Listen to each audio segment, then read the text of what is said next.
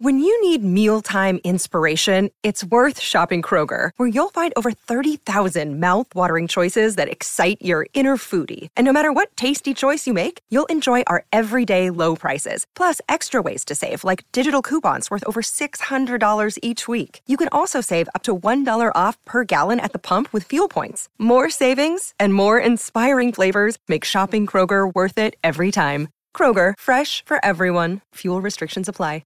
15 minutes could save you 15% or more. Wait a minute. I've heard that before. That's the note Jeremy wrote to me in my yearbook in the 6th grade. How'd you even know that? Because it's from Geico. Yeah, wait, here it is. Dear Luke, have a great summer. P.S. 15 minutes could save you 15% or more. Love, Jeremy. Geico's had this tagline for years, because we help save people money. So wait, you're saying Jeremy copied you?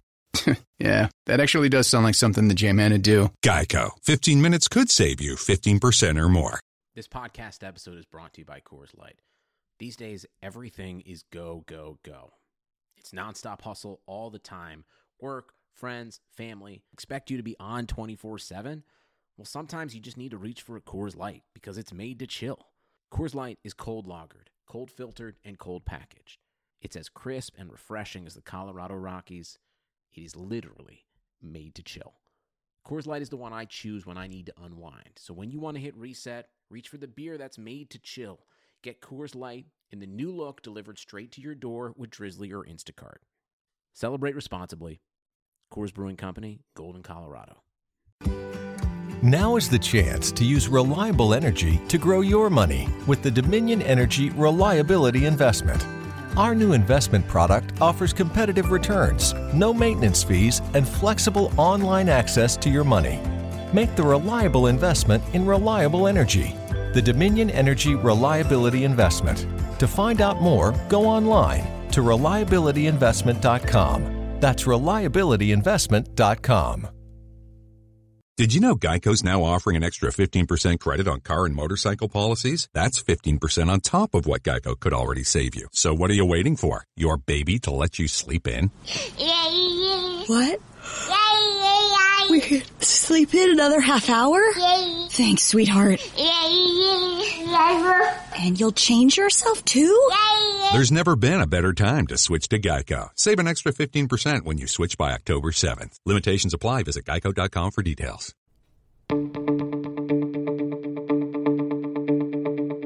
This is the Cubs-related podcast presented by CubsInsider.com. My name is Corey. I am joined, as always, by Brendan.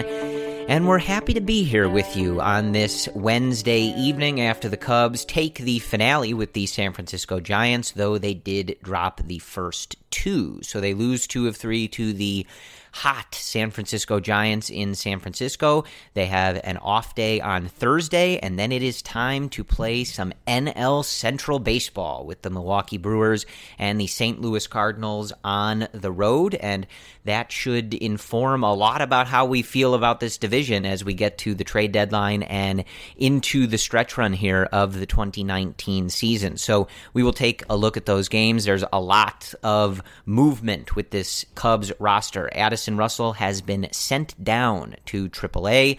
Cole Hamels nearing what seems to be an imminent return. Wilson Contreras back in the lineup on Wednesday. So we've got a lot to discuss, but I think, Brendan, there's only one place to start. I know all of you are thinking the exact same thing as me. It is the most pressing thing going on in the world of the Chicago Cubs. I really hope that John Lester feels better because he missed Wednesday's start with a sickness, and I'm concerned about it. I hope he got some chicken soup, maybe a nice blanket, a little movie or something, and that he's gonna feel better here. And John, too, is like probably dying if he can't pitch because, he'll go on the mound and do anything. But yeah, just rest him up, get him some Gatorade, get all the right Gatorade flavors, get him going, and he'll be fine. He'll be back out there next Saturday. I envision John Lester more in the Ron Swanson vein when he just sipping on some whiskey out there? Or yeah, what? There's that episode of Parks and Recreation where I think the flu is going around and Amy Poehler, Leslie Knope is yelling at him to actually drink water, and he's sitting there drinking scotch from his desk. I imagine that's how John Lester deals with any sort of illness. He just grabs a little hair of the dog and just hopes for the best. But either way, I do hope John feels better. Chris Bryant also leaves Wednesday's game with a sore knee. He says he will be back in the lineup on Friday. No worse for wear and not anything serious. I think Joe Madden confirmed the same thing on the radio after the game. So we'll be monitoring that, something to think about, and obviously hoping that that is indeed the case. But obviously, Chris Bryant is one of the best players in baseball, as we have tried to remind you as often as we can. So hopefully it is indeed just a precautionary, take him out of the game thing, little sore, and he will be ready to go in St. Louis. So, Brendan, we'll do a quick recap here of these games, as obviously the first two here were not that exciting, and ultimately we have a lot to talk about. So I don't want to spend too much time delving into these box scores or anything like that. But taking a look at these first couple games in San Francisco, the Cubs losing the first two games in this series by a score of 5-4, which I thought was really weird because they won the first two games in that San Diego series 6-5. So I don't know what it is with so many games in these last couple series finishing at the exact same score, but just a little interesting tidbit there. On Monday, it was a tough one. This is a game that the Cubs looked like they were going to win, looked like it was going to be a nice win to start this road trip. The Cubs jumped out to an early 3-0 lead. The Giants would cut it to 3-2, but the Cubs would get a big insurance run in the top of the 8th inning with Anthony Rizzo bringing home Chris Bryant on a double. That made it 4-2. That duo, if you are not familiar, sometimes referred to as Brizzo, and when business is good for the Brizzo Souvenir Company, it is good for the Chicago Cubs. But unfortunately, it was another lackluster outing from one Pedro Strop. Slander still not tolerated on the Cubs-related podcast, but he does blow this game on Monday. The Giants putting up a 3 spot in the bottom of the 8th to take a 5-4 lead, and that would be all she wrote. Notes in this one, Robel Garcia and Kyle Schwarber each hitting home runs. Number 4 for Robel, number 22 for Kyle Schwarber, and Robel went into McCovey Cove, a 450-foot home run. This was one of those that even if you are listening on the radio, as soon as you hear the sound off the bat, you let out that ooh, right?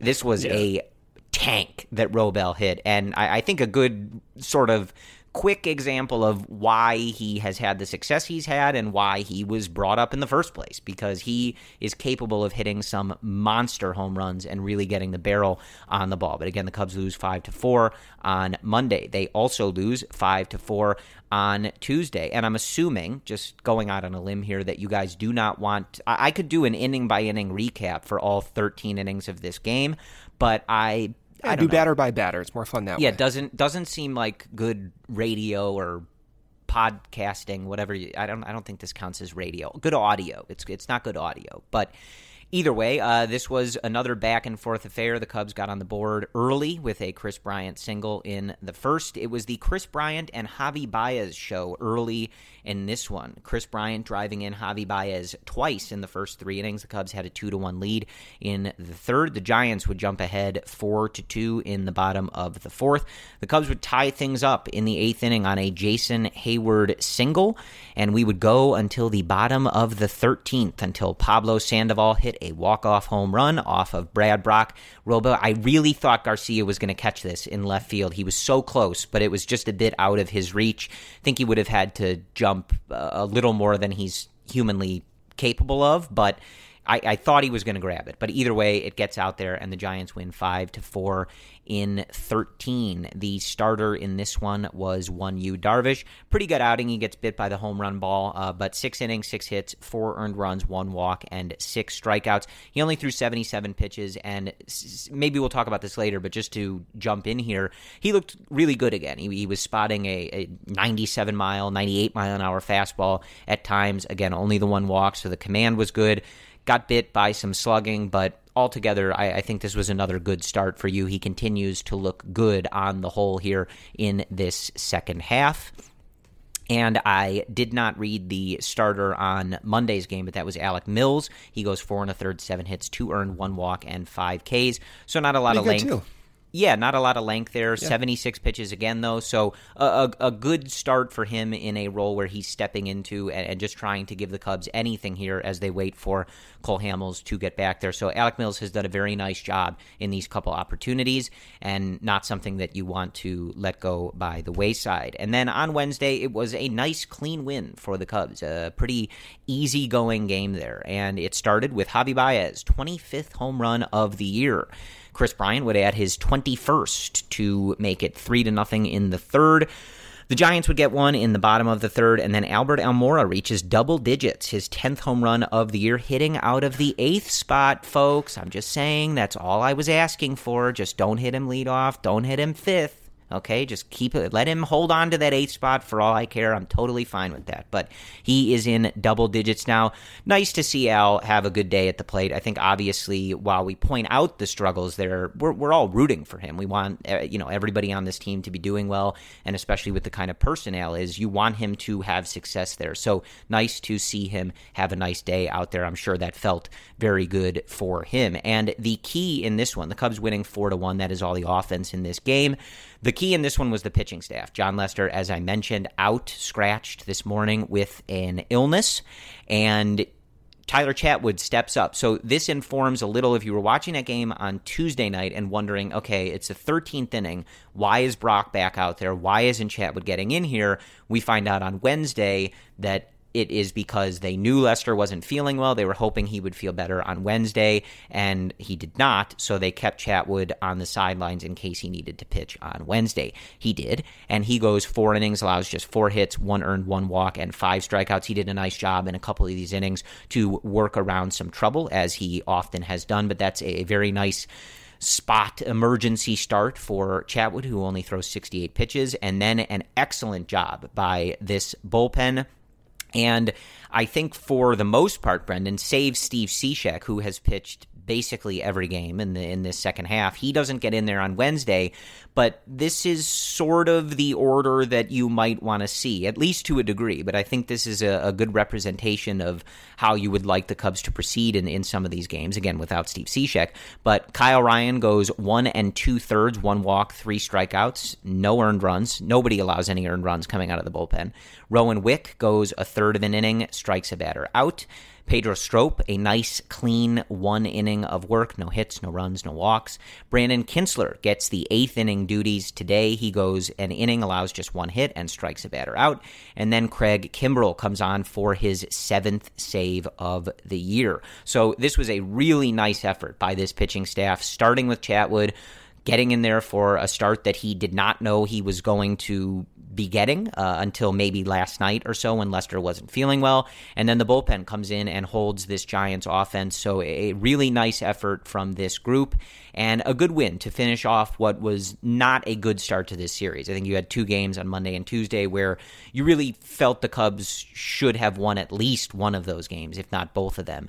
And you salvage that, you get the off day on Thursday, and then you head into Milwaukee to take care of business in the NL Central. But any general sentiments on this series here in San Fran, Brendan?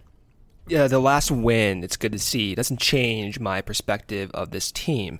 They have issues, Corey. The Albert Almora batting 5th should never happen, ever. And then to be pinch hit by Daniel Descalso, Corey.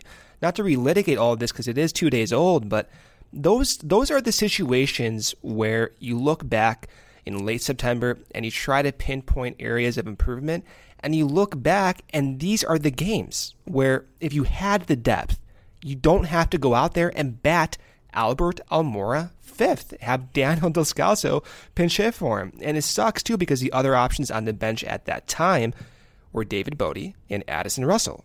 The depth is an issue, and they're going to address it, right? Like, we know at this point the Cubs are connected to Nicholas Castellanos. They've been connected to David Peralta. They're going to address the depth, but it just sucks to have gotten to this point where not only are we dealing with depth issues, but it seems as if Joe is trying so hard to fix his depth issues by getting guys going, and kind of rolling the dice here by having someone like Al bat fifth or batting leadoff, because he knows there's no one else. I got to try to do something here to get these guys going. And it's not fair to Joe. And ultimately, this is a front office personnel type issue that needs to be addressed. Again, it will be addressed, but my sentiment is they lost a series in San Francisco, that's fine. But those games were easily winnable games, and it just sucks to have to lose in that fashion. It just doesn't feel like summer without an ice-cold Coca-Cola in your hand. Stop by your local convenience store today and grab a 20-ounce bottle of Coca-Cola or Coca-Cola Zero Sugar. Or pick up even more delicious refreshment with a 20-ounce bottle of Diet Coke, Sprite, or Fanta. So no matter how you soak in that summer sun, at home or on the go, grab an ice-cold Coca-Cola today and enjoy. It just doesn't feel like summer without an ice-cold Coca-Cola in your hand. Stop by your local convenience store today and grab a 20-ounce bottle of Coca-Cola or Coca-Cola Zero Sugar. Or pick up even more delicious refreshment with a 20-ounce bottle of Diet Coke, Sprite, or Fanta. So no matter how you soak in that summer sun, at home or on the go, grab an ice-cold Coca-Cola today and enjoy. Yeah, absolutely. And I think the kind of depth issues highlighted in this series, I feel like if you had a stronger back end of that lineup, you may be able to get more than 4 runs in one of those first 2 games. And though I will say, though, like it's not the best combination when you're dealing with some of these depth issues, because I think that a lot of the struggles that the Cubs have had at times this season is due to the roster construction. And again, you can go back to the offseason and talk about the Ricketts and how much money they were giving Theo and what he was able to do relative to what he wanted to do. I don't know. We may never get like the full picture on that, right? But there's certain things, though, like Joe uses Strop in the 7th in the game on Wednesday. He was a few games late on that, right? And so I think that the depth issue in this kind of rotating crop of the bullpen arms and stuff like that, it exacerbates some of the things that Joe doesn't do as well, which is he gets kind of set in his ways with some of these players, as we've seen a lot. And you know, the Strop thing I think is a good example where hopefully he's healthy, and I trust that Pedro will get himself right as long as he is healthy and be the guy that he has been for several years now with the Cubs.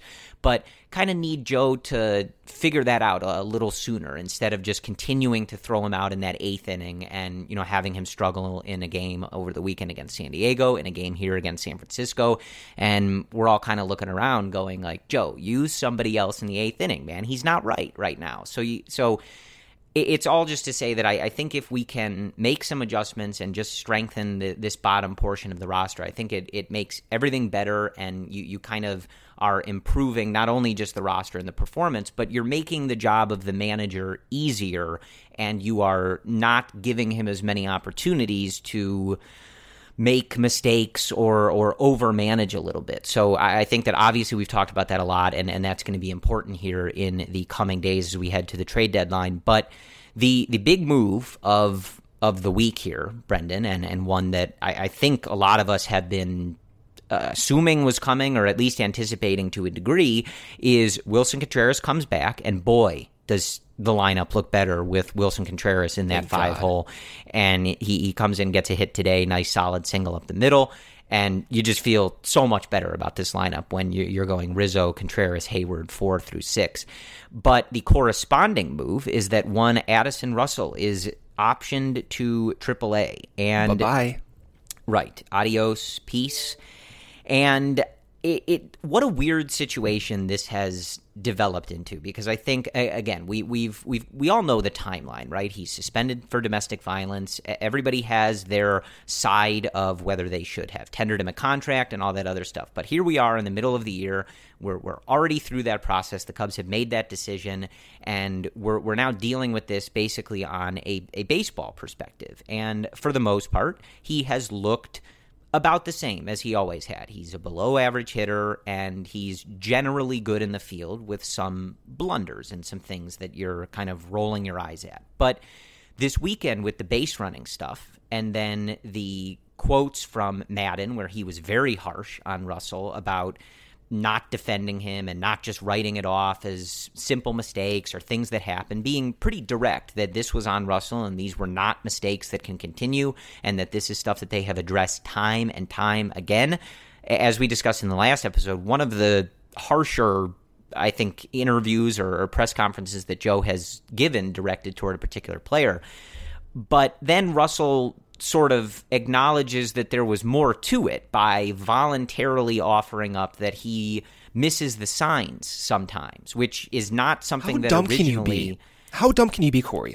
Why would you voluntarily say that when you're already being criticized for something else? Right. And what is wrong with this guy? And even Jesse Rogers, when he tweeted this out, he wrote the tweet in a manner that was like, so Russell just told us that there was more to this than we even knew. So that's interesting. Thank you, Addison. Yeah, just kind of throwing himself under the bus, which is always interesting. But with all of that, it had gotten to an even weirder place because obviously bringing him back, Theo said many times, was a conditional second chance, if you will. Those are Theo's words, not mine. And you're kind of looking at the performance going, okay, like doesn't really seem like he's grabbing the ball and running here and like making the most of this. We're not really seeing much of a different player. And I just want to read this quote from Madden after he was sent down, and this is from Wednesday today. And Madden on Russell says, quote, "With everything considered, we thought it was best to get him some regular at-bats, hopefully clears his head up a little bit, running the bases, getting the signs, the focus returning." Brendan, did I just read a quote about a Major League Baseball player making $4 million a year, or is that a quote about a 10-year-old? It's ridiculous, Corey. Brendan. It's ridiculous. And again, it's been 5 freaking years. 5 years, man. I'm losing my mind with this, Corey. I just no can't believe that we're talking about remembering the signs, focus. This is a Major League Baseball team. This is his job. $4 million. $4 million, Corey. You can't focus on the field. I'm just not sure what even to make of that. And I think if again, you're this is in addition to, Corey. I just want to point this out because Evan Altman wrote about this in 2016 when the Cubs were concerned about Russell's off-the-field behavior, just in terms of his seriousness with baseball. He was supposedly a consistent partier, whatever you want to call it, right? But they were concerned about this guy as a 21-year-old. So conditional second chance, he's been given like 4 chances, dude. Well, and there's that at this point kind of famous video now from last summer where he was at the Bottled Blonde in downtown Chicago, I think at 3 a.m. the night before they had a day game. And I mean, to be fair, Rizzo does the same thing too. But like Rizzo also plays at near MVP level pretty much every year he's in the league. Which is what I'm saying. So but Anthony Rizzo can do whatever he wants as long as he's performing. But I think that it's very frustrating because I think over and over I and others have been saying that I believe that the top portion of this roster is good enough to get things done and win this division and ultimately have a chance to succeed in the playoffs. And boy, is it unfair to some of these guys that you have someone who we need to talk about him being focused and learning the signs correctly. Like Javi Baez is out there playing on a bum heel for the last month and a half, and he's still putting up big numbers. Right? He just hit his 25th home run today. He's out there grinding every day. And we're talking to Addison Russell. Like, Addison, can we bother you to pay attention today? Come on, man. Like, that just doesn't make any sense. But I mean, it's not like, here's the thing though. Like, I don't know if it's a lack of effort because that can be easily interpreted as such. I think he's just like dumb. Doesn't have the head for it. The guy's dumb, Corey. Like, I think that's what it is. Yeah, no, I don't. I didn't mean to imply that it's necessarily a lack of effort, but regardless, it's just not something that a team trying to contend for a championship is really capable of dealing with. Like you kind of have to be able to focus. You have to be able to learn the signs. This is stuff that you would put pressure on a kid playing travel baseball to be doing those little things. And to be dealing with that here is just not something that you really have the time for. And like we've said before, we get on Albert Almora. I've been on Albert Almora a lot because his offense has just not been there. It's been one of the worst in the league in all of Major League Baseball over the last calendar year. But I keep making this distinction. Like, Albert is not someone who has been a starter in this league for several years. This year and maybe last year, the first years that he's really even ever gotten regular, consistent playing time to any degree. Russell's been an everyday player since 2015. Like, this is just not stuff that you can be talking about at this point, and especially for someone that you gave another chance to after a domestic violence suspension. It just has to be better than that. The overall product has to be better. And I think that it's telling that he is the one sent down, because if you're looking from a statistical standpoint, Brendan, I think he was the fourth candidate. I think he was the fourth from the bottom. If you were looking at just on-field performance, I think you'd be looking at Descalso, Almora, and Bodie before Russell, if you were just talking about their overall performance at the plate and in the field. But it seems pretty clear that the stuff that Russell was doing, you go back to that decision in Pittsburgh to throw home and the quotes where he and Madden obviously were not on the same page after that game.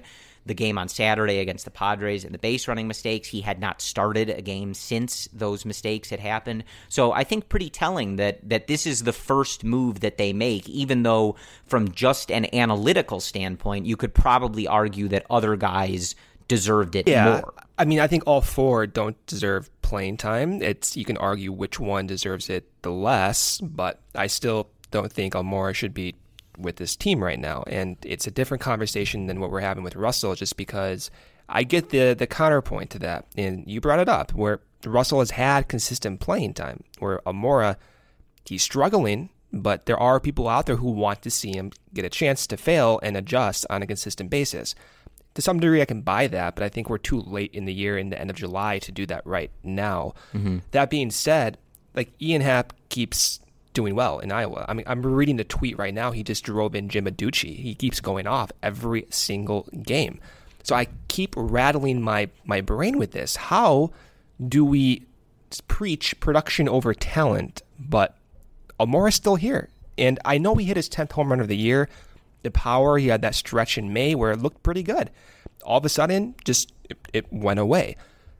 And I get the point. I was attracted to that power surge too, but we're in late July. It's time to make these decisions, and I can't for the life of me figure out why Ian Happ is just not on this team right now. Are the adjustments not that believable? Do they want to see him to destroy AAA to a greater extent right now?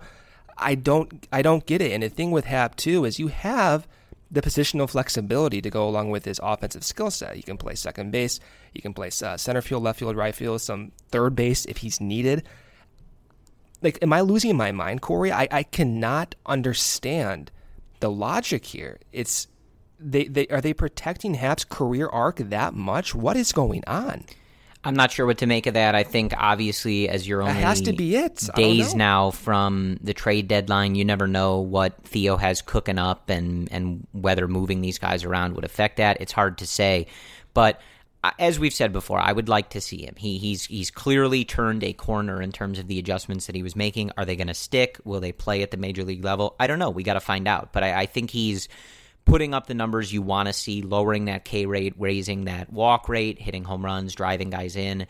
And I think that you'd like to see that at the major league level. But it was a wild moment in, what was that game on Tuesday, where you have Almora hitting in the 5-hole and they pinch hit him for Daniel Descalso. Corey, that can't happen. I'm looking around when I was watching that in my living room going, whoa. This is quite the moment of Chicago Cubs baseball here. And kind of telling about how Joe feels about Almora hitting against a righty here. But that was a particularly wild moment. But I think it's all sort of the same point that we've been making for a little while here. You have to figure out which direction you're going with some of these guys. You have to figure out how you envision the bottom of this roster looking, because I do think that Almora can be a part of this team and hit eighth on occasion, play good center field, and get reps when he can. But I think right now you're overexerting some of these guys. You're giving a few of these guys way more plate appearances than I think they're able to handle, and that I think you would like to be doing in an ideal scenario. So I think that Obviously, getting Wilson back, jettisoning Russell to AAA is a good start, but I think there's still some areas of this roster you have to figure out a way to improve over the next few weeks. And I'm not, but here's the thing, Corey. He's cost his team 6 WAR, whatever it is, 0.6 WAR over the last year. He shouldn't be starting, man. Even if he's batting 8th, even if he's batting 9th, like he's replacement level. Corey, like, yeah, I just meant that in there exists a scenario where if Almora is the last guy on your bench, I think you can be okay with that. But obviously, with the way it's constructed, 2 out of 5 games like he's doing right now. Yeah, I agree with you there. I definitely agree with you, and I also think that. I think oftentimes, and Happ maybe isn't the best counterexample to this because he's been down there for a while, but I do think that sometimes obviously being sent down always sort of comes with a negative connotation, but I do think that Almora may be someone who would really benefit from that because he would be able to play every day against both sides of pitchers and make certain adjustments to be a more productive hitter. We've seen him go through stretches where he has more success at the plate, and I think that he could benefit from that and end up being in a better position for it in the long run. Again, he's another young guy where you don't have to write off some of these guys' entire careers just because they're struggling for periods. So we've talked about this a lot. I'm sure you guys are totally sick of hearing about this, but I do think that this San Francisco series was another one where you look and you say the depth is kind of clearly the problem here. Like Chris Bryant's driving in a lot of runs. Javi Baez is scoring and creating a lot of runs. You've got some of these guys hitting home runs. Garcia, who's been slugging since he came up. Hayward with another big hit in this series. And I think that, again, like the reason we keep talking about this is because I think that this roster is good enough to succeed, but it's very clear where the issues are. And again, we see some more bullpen struggles. They've obviously handed a ton of games away this year. So I think those are the areas that need to be improved. And obviously you've got an off day before 6 games with your division rivals. So perhaps we see some movement in the near future here. Obviously somebody's going to have to get moved when Hamels comes back. I would think that might be someone in the bullpen, but you just never know. So I think there's a lot to look at with this team right now. But as always, we keep bringing it up because it hasn't changed. And you have to figure out a way to improve that depth. Theo's talked about it. Jed has talked about it. And until it happens, it's sort of going to be the same issue here for a little while until they're able to get that ironed out. But Brendan, I wanted to talk about just for a moment here to acknowledge this because I think this was a couple guys that we were not so fond of in the off season and as this season started, but I do just want to give major props to Kyle Ryan and Brandon Kinsler in this bullpen because they have been really good in their particular roles. And kind of piggybacking off of my point where you kind of need Joe to be a little quicker with someone like Strop when he's not right instead of just kind of forcing him out there in that same spot. We see Kinsler in the 8th inning of Wednesday's game, and he just continues to be really good. He's got a 2.11 ERA on the season. Kyle Ryan has a 3.38 ERA on the season, and if you had told me that those would be 2 of the guys that I would be the most confident in this bullpen, I would have called you crazy, absolutely crazy. But they have been really good, and in particular with Kinsler getting his 12th hold of the year in the 8th inning today ahead of Craig Kimbrell, he has really earned those opportunities. He has absolutely earned the right to be one of the most trusted guys in this bullpen. He is conjuring up those double plays as if he is doing it telepathically in a lot of these games, and both of them just look like really strong options for this bullpen. Yeah, and I think with Ryan and Kinsler in particular, one reason Joe likes those 2 guys so much is they do have similar approaches where they're not going to walk many guys and they induce a ton of ground balls. I mean, Kinsler's walk rate right now is, 1.94. Actually, 1.9 after today's game. And he has a ground ball rate of 55% to go along with that. So he's he's not going to walk anyone, and the type of contact he gives up is going to be mostly on the ground. And we saw that come in play in Tuesday's game where he induced that double play. Same thing with Ryan, just from the left side. Walk rate almost under 3, and his grounder rate's almost 60%. So when you have two pitchers who have very similar approaches, you can utilize them against lefties, against righties, and it comes out exactly how we saw it with these last few games here. But I think in my mind, I really appreciate what they've done. But when it comes down to late innings, 8th inning and beyond, I still want to see some guys out there on the mound who are going to get more whiffs, just because you know how baseball works. You can get screwed with some of these weak contact that just fall for hits. So at the same time, yeah, I like seeing what Kinsler's doing and Kyle Ryan getting more of an opportunity, but I think still their roles are best served not in the 8th inning. And right now, with Strop struggling, I'm not saying to remove Kinsler from that 8th inning as well, if that's what Joe wants to do. But I think it's a long-term solution. If Kinsler's our 8th inning guy, I still don't necessarily know if that's the best way to go about this. You still want to have a guy out there who's going to limit the chances for base hits, and those types of pitchers tend to be guys who have similar repertoires as Pedro Strop, who has whiff rates around 30%, one of the nastiest sliders in the game. And for Strop, I think it's just a matter of him getting healthy and staying in a consistent physical shape. I mean, he's been dealing with hamstring injuries for the past almost a year now, and the velocity is down about 1 mile per hour from even this April, about 1.5 miles per hour down from last season. And I think with Strop, you get him healthy, you get him right. He goes back in the 8th inning. You put Kinsler in that kind of fireman role where you need a ground ball. Same thing with Ryan. And the bullpen becomes very formidable. I don't think the recent struggles by Strop is changing my confidence in the bullpen. I know it's easy to change your confidence because of that, but even if Strop is throwing 93, 94, okay, that should still be enough. He's still getting way above league average whiffs, and what we've seen recently in these few outings, I don't think it would continue if he continues to throw like this. Look, maybe I'm wrong here, but I still think Strop is best suited in a later leverage, higher leverage role than Kinsler as those two guys stand right now. Yeah, I think obviously that's where you would like things to end up. I think the whole point is just that when a guy is struggling, you'd like Joe to be a little quicker with saying, okay, let's get this figured out in a different spot, and then hopefully get you back there when things are right, rather than just kind of pounding that into the ground. But I do think, as with anything, I don't think that the bullpen is my primary concern. That has not changed. If Strop isn't healthy, if there is some underlying issue there with some of these struggles and the velo, then obviously that changes things. But that doesn't seem to be the case, and maybe he's just working through a bad stretch here. And he looked good in that Wednesday outing. He had a clean inning. He got out of it. So I still think, okay, if he's throwing 94, but he still has that wicked slider and he's still getting those whiffs, that should still be sufficient. Even if it's not in that 8th inning role and you give it to Cishek, that's fine. Give him the 6th or 7th inning and mix and match with Kinsler if you have to.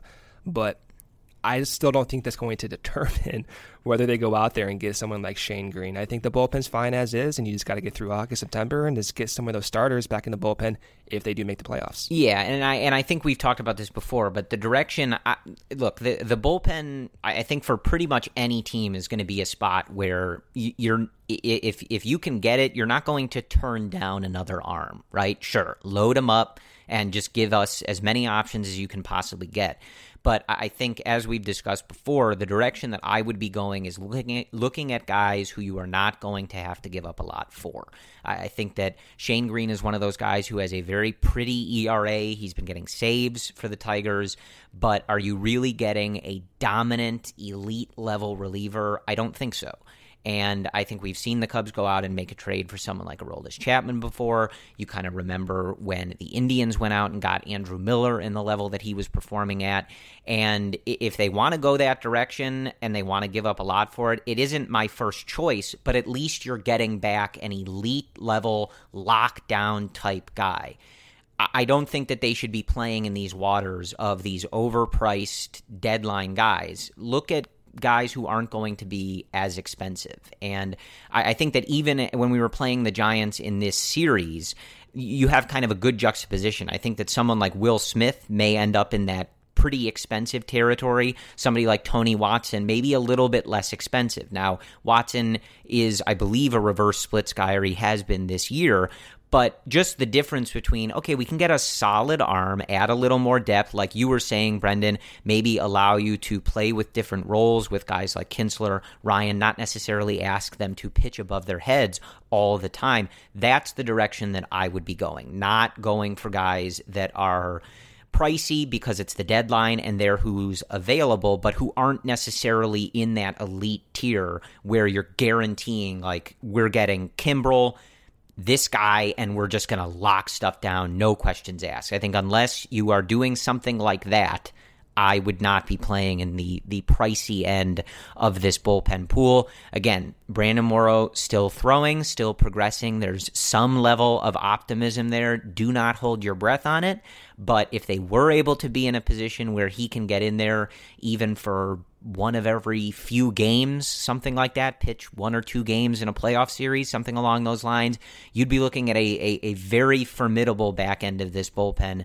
Really, however Joe ultimately decided to unleash it. If you can get to a point where you have Kimbrel, Morrow, Strop, Cishek, Kinsler, Ryan as that top core, I think I feel very comfortable about that group. But if they want to add not necessarily super expensive depth, I'm all for it. I think you take as many arms as you can, and I have no beef doing that. I think Rowan Wick, someone who you've been asking about a lot, Brendan, has looked very good in this San Francisco series. He's pumping gas. He's got nice breaking stuff. So I think he's one of those guys, especially if you're not making a move imminently. We've still got about a week until the trade deadline here. Would like to see him keep getting out there and see if he can make a name for himself and stick. Again, you right now you don't necessarily need somebody to be that 8th inning high leverage bridge to Kimbrel. You just need some guys in there so that you don't have to use Steve Cishek every single day in the 6th or 7th inning or whatever it is. So I'd like to see Wick getting some more opportunities here. But again, the overall performance from this group on Wednesday was very, very encouraging, and they did a very nice job holding the Giants to just 1 run here to preserve a 4-1 win. It would also be nice to get Chatwood some more outings as well. I think he only threw 2 innings in the month of July before he started that emergency start for Leicester. So there's been a lot of fans asking, okay, what's up with Chatwood? If we're not going to use him, like we're not going to use Descalso, then we're technically fielding a 23-man roster. And I get that sentiment. Like I'm bored with that too. I think Brad Brock, despite some of the whiff numbers and the strikeout numbers, the command sucks, guys. He has a walk rate that's almost 7 batters per 9 innings. That's unacceptable and completely, it's ridiculous to even give him outings in any type of medium to high leverage situation. So at this point, I mean, personally as a fan, I think I've seen enough of Brad Brock. And Chatwood, the command does look better. There are times where he kind of reverts back, I think, but I would like to see Chatwood get more opportunities. I think out of the bullpen, we've seen him pump upwards in 98. We know he has good spin rate on most of his secondary pitches, as we talked about on Cubs Insider. I don't know. I'm feeling more willing to give Chatwood some more chances in favor of Brad Brock. If it were up to me, I just would not have Brad Brock on the team here. But at some point, you do have to start readjusting some of these roles, even if it is in the 4th or 5th or 6th inning in medium leverage situations. Those are very important too, Corey. Yeah, absolutely. And I think Brock is one of those guys where ultimately you just get to a point where you're in July now and you can dig into the peripherals and all this other stuff, but the guy has an ERA that's over 6. It can't happen. Yeah. At some point, you just have to ask yourself, and like, look, the pitch he makes to Sandoval isn't necessarily a bad pitch. Sandoval does a nice job to kind of golf that out the opposite way. But the guy just hasn't been getting results. And this is kind of what I'm talking about when you're kind of asking guys like Cishek to do so much. It puts Joe in a position where he's asking Strop to do a lot, even when he doesn't look good. And it's the depth. You need to clean up that bottom so that some of these other guys can reliably take on some of these innings, and you're not always looking to that same crop of the top 5 or so guys to handle any close game. You really need need some of these guys to step up. So I agree. Would like to see Rowan Wick get more of these opportunities, and especially now that Montgomery's not here, would like to see Chatwood getting in there more. I think it was a little confusing when you had two long men as to exactly how you were going to use them, how you were going to get them both playing time. Especially when Chatwood was getting sometimes a spot start, but Alec Mills was coming up and taking that one before Monty was traded. So I think now that Chatwood is kind of that lone man here, I'd like to see him get some more opportunities. You see in games like Wednesday, again, why he was signed in the first place, why there was some intrigue and excitement when he was signed. He's got really good stuff. He can pump gas. He generates a ton of spin on his pitches. Like Kinsler, at times, he seems to be able to break out his cell phone and dial up that double play ball with ease. And I think that we are clearly past the major issue that was going on last year. He still struggles with the command a little bit. You still see some of these non-competitive pitches, or he'll just hit a guy kind of out of nowhere with a pitch that's nowhere close to the plate. But in general, he definitely does not look like, oh man, like this is a total train wreck like he did in the beginning of the 2018 season. So I think we're past that, and I agree with you. He has the stuff that can really play up in these short innings, and I think if there's something to be found in there, again, similar to these other guys, now's the time to do it before you're making these final decisions on what exactly you want to be doing and how you want to be proceeding towards this trade. I don't think I've even given Alec Mills as much consideration as he deserves. He made a few changes in the past month or so. Brian Smith and Todd Johnson and others have talked about this. He's throwing more of a slower curveball, but Alec Mills kind of fits that same mold as you see from Kyle Ryan or from Brandon Kinsler. They don't walk many guys. I mean, looking at Alec Mills' number, even in AAA, his walk rate was under 3. And then after today's outing with the Cubs, his walk rate's 1.7, only in 10 innings, but you kind of see the appealing nature of his game, where he's going to be very sharp with his command, not going to walk that many guys, and try to get by with what he has. And I think he can do that successfully. So from the front office's perspective, if they traded Montgomery, I do feel as if they had more confidence in someone like Alec Mills stepping up and contributing, not just this year, but in future years as well. I mean, he's going to be under team control for several more years in addition to this season as well. So good to see Alec Mills, good to see Kyle Ryan, good to see some of these young guys step up, including Rowan Wick, who, like you were saying, Corey, pumping 97, 98, short delivery, a good breaking pitch. Want to see more of these guys get opportunities. I'm done with Brad Brock. July 24th, I've seen him pitch since March. I have no explanation for what's going on. I know the FIP is in the mid to high 4s, but again, he's walking almost 7 guys per game. Not only is the command an issue because of the walks, but the command's an issue because he's leaving pitches up over the middle of the plate as well. So that's contributing to that inflated ERA, especially in small sample sizes that relievers tend to have. No more Brad Brock. Give me more Alec Mills. Give me more Kyle Ryan. Give me more Rowan Wick. And let's see what we have here. Bet Saratoga this summer with Naira Bets, the official betting partner of Saratoga Racecourse. New customers that sign up today receive a bonus match on their first deposit up to $200 with promo code SPA. Go to nyrabets.com for details and sign up today.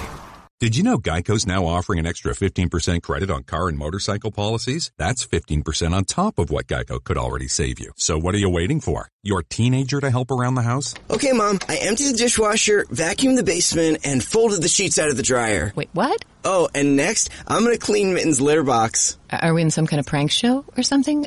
That's a camera, isn't it? There's never been a better time to switch to Geico. Save an extra 15% when you switch by October 7th. Limitations apply. Visit geico.com for details.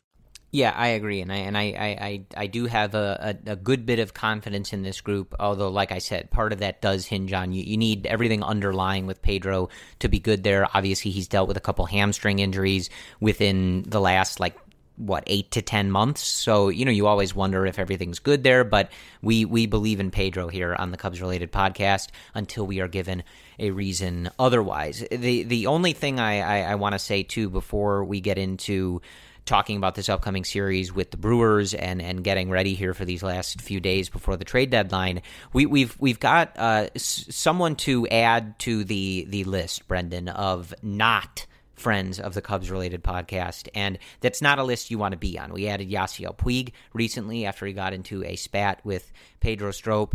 It's not a list you want to be on, but we're going to add umpire Jordan Baker to the list today on the Cubs-related podcast. You may remember him from the John Lackey, Wilson Contreras fracas. Sounds like a good word to describe that. If you'll recall, John Lackey ejected Wilson Contreras, throwing his helmet down. He's ejected.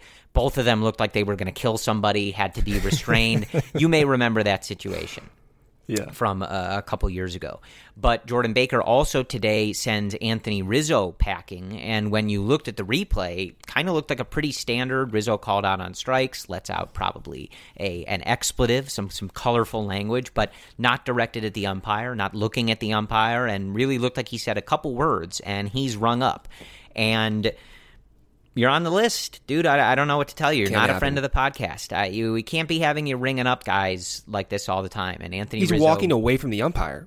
His back is turned to Baker. Right. What was that? And Rizzo, after the game, was saying, like, I don't know what exactly was the magic word here, but given what I said, if I'm getting run for those words, I'd be kicked out of 90 games a year. I love how, I don't know who it was, but the reporter followed up, what word was that? Rizzo's like, I don't know, 90% of my words probably would have got me run up or something like that. And that's, I think, the point that Rizzo was making, where he's like, look, I say what I said today all the time. So if I'm getting rung up for saying the F word or that sucks or whatever it is, right, about the zone, you're going to get kicked out all the time. So I don't know, man. It's just one of those things. I understand that the umpires have to maintain some level of respect, and you don't. There's want no just excuse guys for that, dude. There's no excuse for that. Cursing and all that. I understand that there's limits to all of this stuff, but when you go back and watch the replay, like, Rizzo's not looking at him. He's not making a scene. He's not throwing stuff violently all over the place and getting in the umpire's face. Like, at the end of the day, everybody's here to watch these guys play. The Cubs have just lost 2 in this series, and this was in, like, what, the 5th inning? Like, now you're losing a guy who's playing at a really high level, one of the better hitters in the league, and the Cubs are just without him for the rest of the afternoon. And it really didn't look like that was a deserved situation for this. And, obviously you try to reconcile that with that one video of Yadier Molina pushing the umpire out of the way. And you're just kind of trying to figure, like, okay, like, there seems to be a lot of double standards that go on with how these ejections take place, and we're here to watch the guys play baseball, not to watch the umpires get offended because a guy said his zone was garbage or whatever Rizzo was doing, right? So, look, like I said, Jordan Baker, you're on the list. I technically I make the rules, but it's a specific criteria. If you cross the line, we got to put you on the list. There's nothing I can do about it. We got to actually write this list down, because I feel like we're getting a few more added names that I'm forgetting about here. Yeah. But we should write this down. Anyway, okay, so let's preview this upcoming series against the Milwaukee Brewers. So the Cubs will travel to Milwaukee for a 3-game set, the first of which starts Friday night, 7:10 p.m. Central start time. Kyle Hendricks gets moved up. He'll be starting this game. He's 7-8 with 3.41 ERA. He'll be facing Gio Gonzalez for the Brewers, who is 2-1, a 3.6 ERA. Gio recently activated from the injured list. On Saturday, they moved John Lester to Saturday, so he'll be starting this one, 9-6 with a 3.87 ERA. Milwaukee has not announced a starter for this game, at least according to MLB.com, as of Wednesday evening. That game again starts at 6:10 p.m. Central, and then on Sunday to finish off the 3-game set, we have Jose Quintana on the mound, 8-7 with a 4.42 ERA. He'll be facing Zach Davies for Milwaukee, who's really hurt the Cubs recently, I feel like. And on the year, he's having a great year, an 8-3 record, a 3.17 ERA. That game starts at 1:10 p.m. Central Time. Milwaukee right now, they are 54-50, 2 games back of the Cubs. St. Louis Cardinals are 53-47. They are 1 game back of the Cubs, who stand at 55-47. Pittsburgh, Cincinnati, they are working their ways out of the division, both of whom are 46-54, 8 games back, so most likely not adding at the deadline. And the way the division is shaping up, it will be a 3-team race all the way to the end. I think St. Louis and Milwaukee both have not been playing that well, but both have turned it on here in the last week or so. And the Cubs are just, staying status quo. So an important series, I think what you're looking for, simply put, is clean baseball. It's a very important series. We have John Lester. Hopefully he comes back from his illness, looks good. And hopefully we can see Q kind of have one of his consistent quality starts. But again, you got to clean it up. Please, for the love of God, no Albert Almora leading off, no Albert Almora batting fifth. Let's go. Play the best 9. Play the best 25, even though we may not get it. And let's go. It's time. It'll be July 25th for the first, or rather July 26th for the first game, 5 days away from the trade deadline when they start this series. We got to put the pedal down, Corey. It's time. Yeah, absolutely. So these are the days that I think can kind of really inform how the rest of the season goes and how we're feeling about this division and how we're feeling about this stretch run here, because you play well here on the road, you take care of business, you win both of these series. I think you're going to feel very good about the position that this team is in. They'll be heading back home. They'll obviously have picked up some games on both of these teams, and I think you'll be ready to kick it into gear here and really create some distance.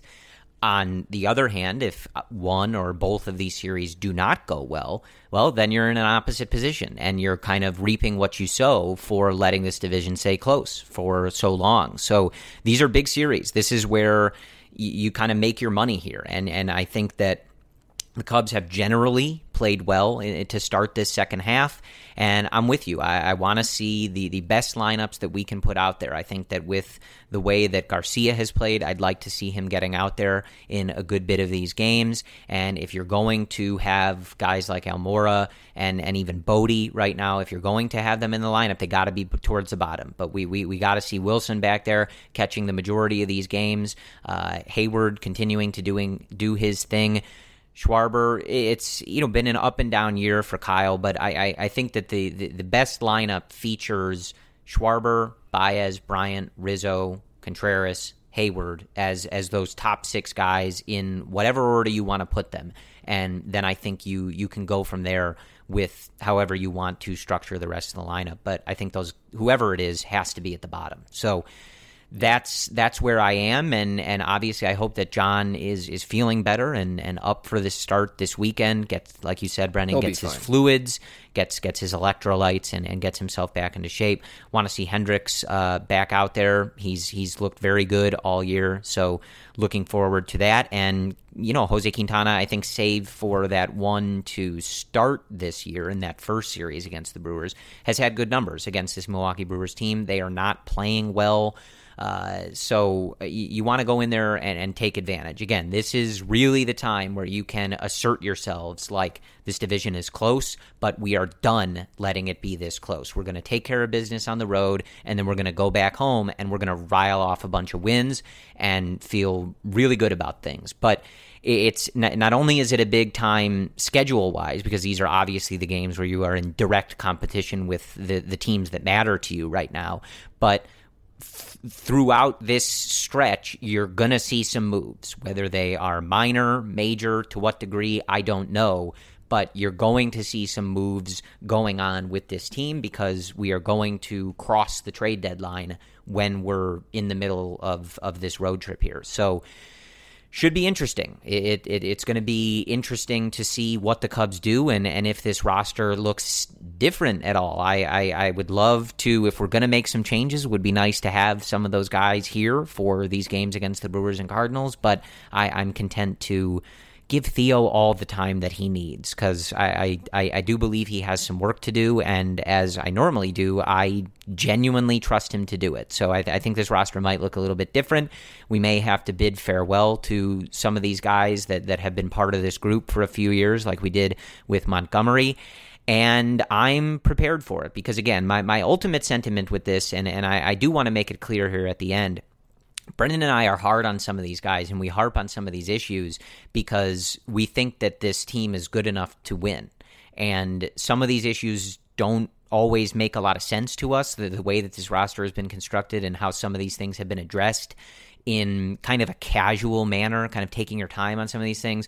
doesn't really line up with a lot of the language that we've heard, and it doesn't line up with the way this division has shaken out because it's very tight, and it's not just one team chasing you, and you'd like to see them kind of put their foot on the gas here. So we harp on this stuff. We've mentioned the bottom of the bullpen. We mentioned the bottom of the lineup because that's where I think this team can realistically and practically improve. And I think that it would really change things for this group, because when you have Chris Bryant performing at a level that at this point he's like not way outpacing, but he's running away from even his best season. He's trying to not only put up better numbers, but he's trying to put up better numbers by a good distance in terms of some of these categories. Anthony Rizzo putting up a huge season. He's got his average up to 290 now, given where he was at the beginning of the year. Javi Baez, 25th home run. Wilson Contreras coming back today, continues to be one of the best hitting catchers in the league, certainly, and even just amongst all position players, he's been up near the top all year. Jason Hayward having that resurgent season. They deserve a better output than to be this tight in this division and to be this bad on the road. This team is better than this. They have the talent to be better than this, and I'm ready to see that come to fruition. So I just wanted to point out that that's why we harp on this stuff. I know it sometimes gets exhausting to hear. Like, I'm sure you guys know, do Corey and Brendan like seeing Daniel Descalso on the roster? Not really. I think we've made that pretty clear, right? But we harp on it because we think that that's the area where we can see change, and we genuinely believe that would be a valuable thing to do for this team and really allow this team to reach its full ceiling. So that's kind of why this is how it is, but we're near the trade deadline, so there's really only a maximum of a couple more episodes where we can kind of harp on this stuff, because either they make changes and we talk about those, or they don't, and there's not really any more time for them to, so it just kind of is what it is. But either way, it's a big stretch here, so this is one of those where I always kind of say, strap on your Cubs hat, get ready to root for the boys, take this off day on Thursday to regroup, take a breath. Obviously, hopefully everybody got is able to catch up on some sleep after that game on Tuesday, staying up late in the first place for these games on the West Coast. And let's get ready to take care of these rivals here. Get ready to take care of business in Milwaukee and in boring St. Louis. So I think other than that, that is all that we have for you. Good to talk to you guys as always. We thank you guys for listening. We thank you guys for the comments and feedback and questions and all that on Twitter and Instagram and Facebook. We appreciate it. We listen. If you guys ever have things that you like, you don't like, you're sick of, you want to hear more of, we're always open to hearing about that stuff. So just let us know, and we're always happy to at least converse about it. So we appreciate that. We appreciate you guys listening. We still see some of those 5-star reviews coming in the Apple Podcast Store. As always, reading them is extremely flattering and very nice of you guys to do. So we thank you guys for that. We thank you for your listenership, and we will talk to you after hopefully the Cubs have completed step 1 of this NL Central gauntlet here we're heading into by taking care of business at Miller Park. But as always, go Cubs. Keep your whole home running like clockwork, from the office to the game room with Xfinity Internet. You'll get the best in-home Wi-Fi experience with reliable speed and coverage. Now that's simple, easy, awesome. Go online or call 1-800-XFINITY today to learn more. Restrictions apply. Little did I know that when I joined Kaiser Permanente that it would be on my top 10 list for what has made this year great. I can see my physician, I can be referred to the lab, I can then be referred to the pharmacy, all in the same building. You've got it all. I mean, it's quality of care, it's compassion of care, it's convenience of care. It's terrific. Every medical case is unique. Kaiser Foundation Health Plan of the Mid-Atlantic States, 2101 East Jefferson Street, Rockville, Maryland, 20852. Our homes today are like little cities, full of different interneting boroughs, like the entertainment district in the living room or the virtual fitness center in the garage. And Xfinity Internet keeps it all running smoothly with reliable speed to power all your devices at once. You get coverage around town, from the financial district home office to the spa. Xfinity Internet keeps your little city humming with reliable speed and coverage. Now that's simple, easy, awesome. Find great offers and value today from Xfinity. Go online or call 1-800-XFINITY to learn more. Restrictions apply. Keep your whole home running like clockwork, from the office to the game room with Xfinity Internet. You'll get the best in-home Wi-Fi experience with reliable speed and coverage. Now that's simple, easy, awesome. Go online or call 1-800-XFINITY today to learn more. Restrictions apply. Sugar Ray Leonard, Roberto Duran, Marvelous Marvin Hagler, and Thomas Hearns. Legends, whose four-way rivalry defined one of the greatest eras in boxing history. Relive their decade of dominance in the new Showtime sports documentary, The Kings, a 4-part series premiering Sunday, June 6th, only on Showtime.